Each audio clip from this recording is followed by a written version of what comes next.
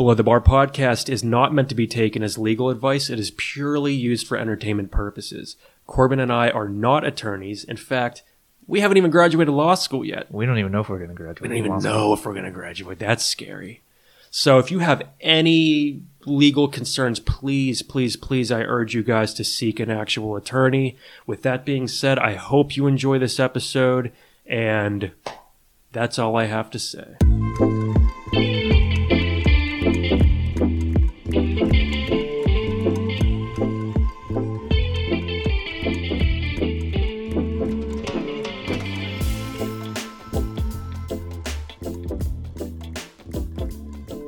Hi guys, welcome to Below the Bar podcast. My name is Drew, and with me as always is my co-host Corbin. How's it going? And we're going to take a little bit of a break from the standard 1L topics, and we're going to move into professional responsibility, something that law students will typically take their third year of law school, but I'm sure that varies. By the way, we just took the MPRE recently, which is the professional responsibility test, and It's not fun. it's not fun. But we made it through. Yeah. We're good. Done. On the other side. Basically.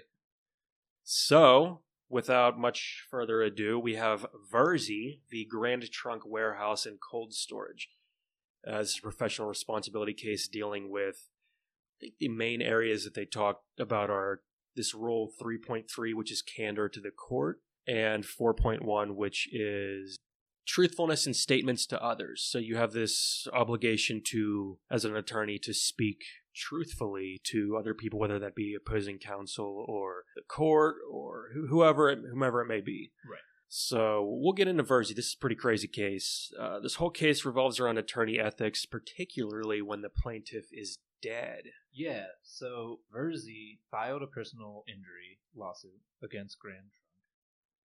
Grand Trunk's the defendant, and throughout the course of the trial litigation, I guess it was pre-trial litigation, I believe. I think so, yeah. Virzi dies. Yeah, unrelated to the personal injury. This is totally... Right, yeah, he just died.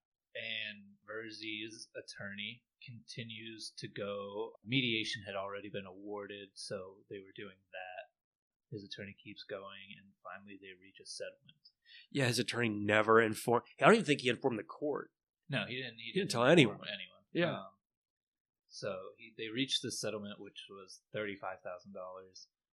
Then, what was it?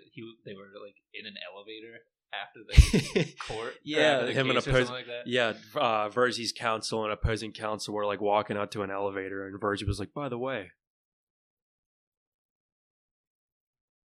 my guy's dead." That was a dramatic pause. They were just like, wait, what? He's dead? Yeah, so basically the opposing counsel was like, okay, well, we wouldn't have made this settlement if we knew that Virzi was dead. Right, I think a big reason as to why they made this settlement was because Virzi would have made a really good witness at trial. So they were like, we're just going to settle out of court here and just, leave it at that. Right, but without Virzi...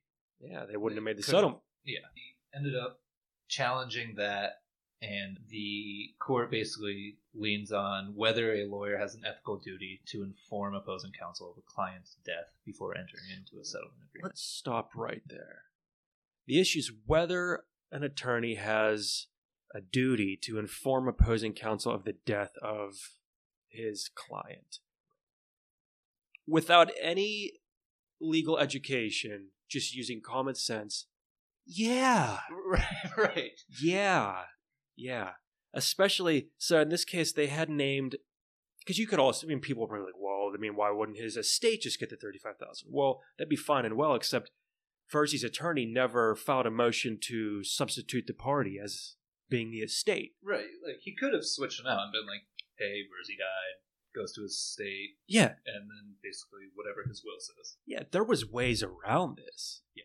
He just didn't do any of them. Yeah. So defendants argue that the sole reason for accepting the settlement in the first place was because Virzi would have made an excellent witness at trial.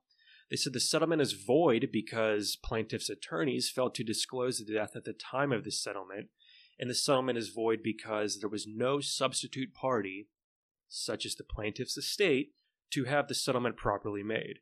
So Virzi's attorneys come back and they say, no, we acted ethically and properly because Virzi was alive when the mediation statement was filed, and because nothing in the statement was false and misleading. Virzi's attorney also said that he was not aware of Virzi's death at the time of the mediation hearing, and he did not become aware until 3 days after the award of the mediation. If defendant asked, he said he would have told him. I love that line. That line to me is great. Well, why didn't you ask me? Yeah, because I feel like you have this general presumption that the client is alive unless somebody tells you otherwise. That's on you. You just assume people are still living every day. Yeah, balls in your court, pal. That's the classic. I got caught in a lie. It's just like, well, you didn't ask if I was doing that. You didn't care to find out, so I just kept doing it. Yeah. So he also said the settlement was binding, even though no formal motion to substitute the representative of Virzi's estate as the party was made. Did he say why he said that? That just doesn't make any sense to me. Like I understand that he thinks the settlement should be binding because it's been given. Right. But at the same time, you just didn't do part of your job. Yeah, then there's nobody to right. the settlement to go to. Because you can't give money to the dead guy, but it has to go to him because that's what the settlement was awarded to. It wasn't awarded to the state. But at this point, there's no named plaintiff. I mean, he's dead. Yeah. And there's no substitution of the estate. So we just have this dilemma here. So basically, this plaintiff, Virzi, dies, and his attorney just never says anything. So the court looks at these two rules, which I named earlier, which is Rule 3.3 of the Model Rules of Professional Conduct. That is candor to the court, and that rule states that a lawyer shall not knowingly make false statements of material fact or law to a tribunal, which is a court or arbitration panel or whatever. Right. Fail to disclose a material fact to the tribunal when disclosure is necessary to avoid assisting a criminal or fraudulent act by the client. A lawyer shall not knowingly offer evidence that the lawyer knows is false. If a lawyer offered material evidence and learns of its falsity, it must take reasonable remedial measures. That's a hard one to say. Reasonable remedial measures. So the last piece of this, which I think is the key one here, is such duties continue until the conclusion of the proceeding and apply even if compliance requires disclosure of confidential information. Right. Yeah, I think that's the big one. Yeah. And there's this comment to Rule 3.3, which is failure to disclose is equivalent to an affirmative misrepresentation in some circumstances, which I think is also vital here. Yeah, because, this whole case, he didn't disclose that this guy died, so... Yeah. Failure to, that's a misrepresentation. He's literally not representing anything at this point. Yeah, so he's going forward as if he was. That's a big misrepresentation, buddy. And so the court in reasoning, as we talked about, they used those rules. They also used a Supreme Court case from Minnesota called Spalding v. Zimmerman. And in that case, Spalding was injured in a car accident, I believe. Yeah, I think so. And then Zimmerman's attorney employed a physician who actually, when looking at Spalding, actually saw more injuries than Spalding's physician. And they just basically kept that quiet. They were like, okay, well, we're not going to tell them about that. Yeah, I think it was an aneurysm or something, too. Yeah, I can't remember what exactly it was, but... Yeah, so they just kept it quiet, and then the trial ended, and then 2 years later, Spalding found out about this injury. So then they ended up going back to court for these additional damages. So that wasn't it. They found that he had an aortic aneurysm, and they just never told him about that. Which I don't know if you know about aneurysms, but they can kill you immediately. Yeah, your aorta just explodes. Right. So they just didn't tell this guy. Yeah. Do you know what? Did you catch what the court held there? I think I have it here. Yeah. So the court held that Zimmerman's counsel did have a duty arising from the attorney's duty of candor towards the tribunal to disclose to the court all information relevant to the court's decision to approve or reject the negotiated settlement agreement. So basically, because they didn't disclose this aneurysm, the settlement was, I would assume, lower than it should have been. Yeah, I think they vacated the settlement. They did, or yeah. no, yeah. Yeah. Zimmerman's attorney provided authority for the court to exercise discretion to vacate the settlement order. Okay, yeah. Yes, that's right there, guys. I mean, you have to disclose this stuff. Right. I think they said that he didn't have to when they were in this adversarial relationship, but the duty to disclose did arise after a settlement was reached. So I guess that's a little bit different. Yeah. I know that the court in this Virzi case leaned on Spalding, yeah. to basically talk about the candor towards the tribunal. Yeah, okay, yeah. Well, they also talked about this Toledo Bar Association case. So they had this attorney that specialized in workman's comp law. He had knowledge of this Ohio Industrial Commission's practice to deny any claim for permanent total disability benefits on notice of death of a claimant. Despite this knowledge, he withheld his client's death until after a hearing on the motion concerning claim in order to collect a fee. So this is quite similar to Virzi here. This was a violation of the rules, and the attorney was subsequently suspended indefinitely, which, okay, yeah. So it sounds like, again, what should happen here, you would think. The State Bar Committee on Professional and Judicial Ethics, Opinion 142, was another quick thing that the court in Virzi kind of looked at, where it said a lawyer who knew he was representing a minor had but failed to disclose that fact to the court, and it takes steps to have a guardian appointed. So while it is expected that each lawyer will contend with zeal for the rights of his client, nevertheless he owes an affirmative duty of absolute candor and frankness to the court which transcends his private employment. A lawyer has no right to seek to advantage his client at the expense of the court. So basically, do your job for your client, but you can't hide things or lie about things. Be fair. You have to disclose this stuff to the court. Which, again, makes sense. So this ultimately, in this case, the settlement was set aside and the case was reinstated for trial. Right. But I do kind of want to go back here.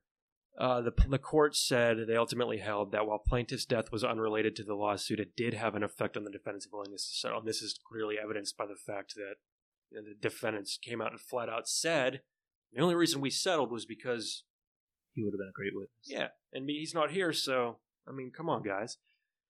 Plaintiff's attorney also never made a suggestion of his client's death, nor moved to substitute the estate as a party. This caused... They didn't ask. Yeah, they didn't ask. Don't ask. Just don't ask, guys. So this is, I mean, clearly this case is very similar to that Opinion 142, where the attorney withheld the fact that his client was a minor.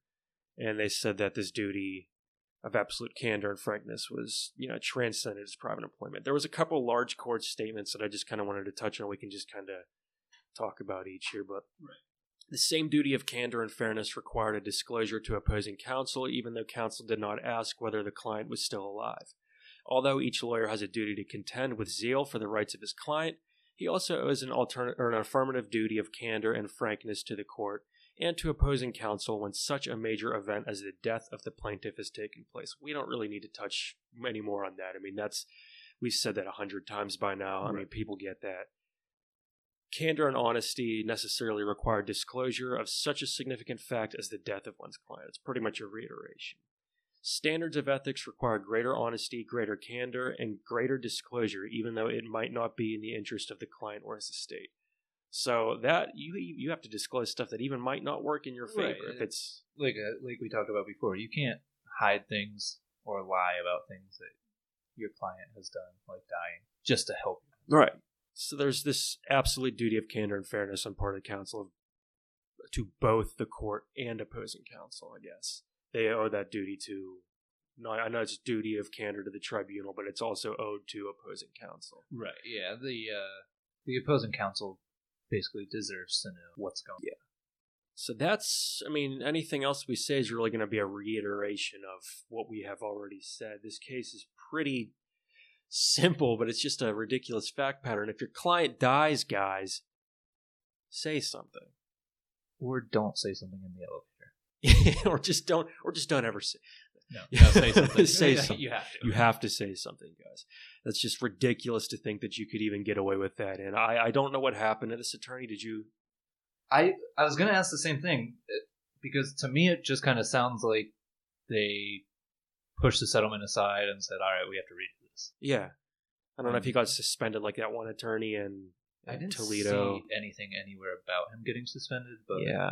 Yeah, I would assume. I mean, he should have, in my opinion, because how about this, guys? If anybody out there knows what happened to this guy, please just shoot us a DM on Instagram or whatever. Let us know because I'm curious. But we can also look it up. But we're trying to make this podcast interactive, guys. So get with it. Yeah, and again, I say it every week, but if you guys have something you want us to go over, a case that you want us to read, send it to us on Instagram, Below the Bar Podcast.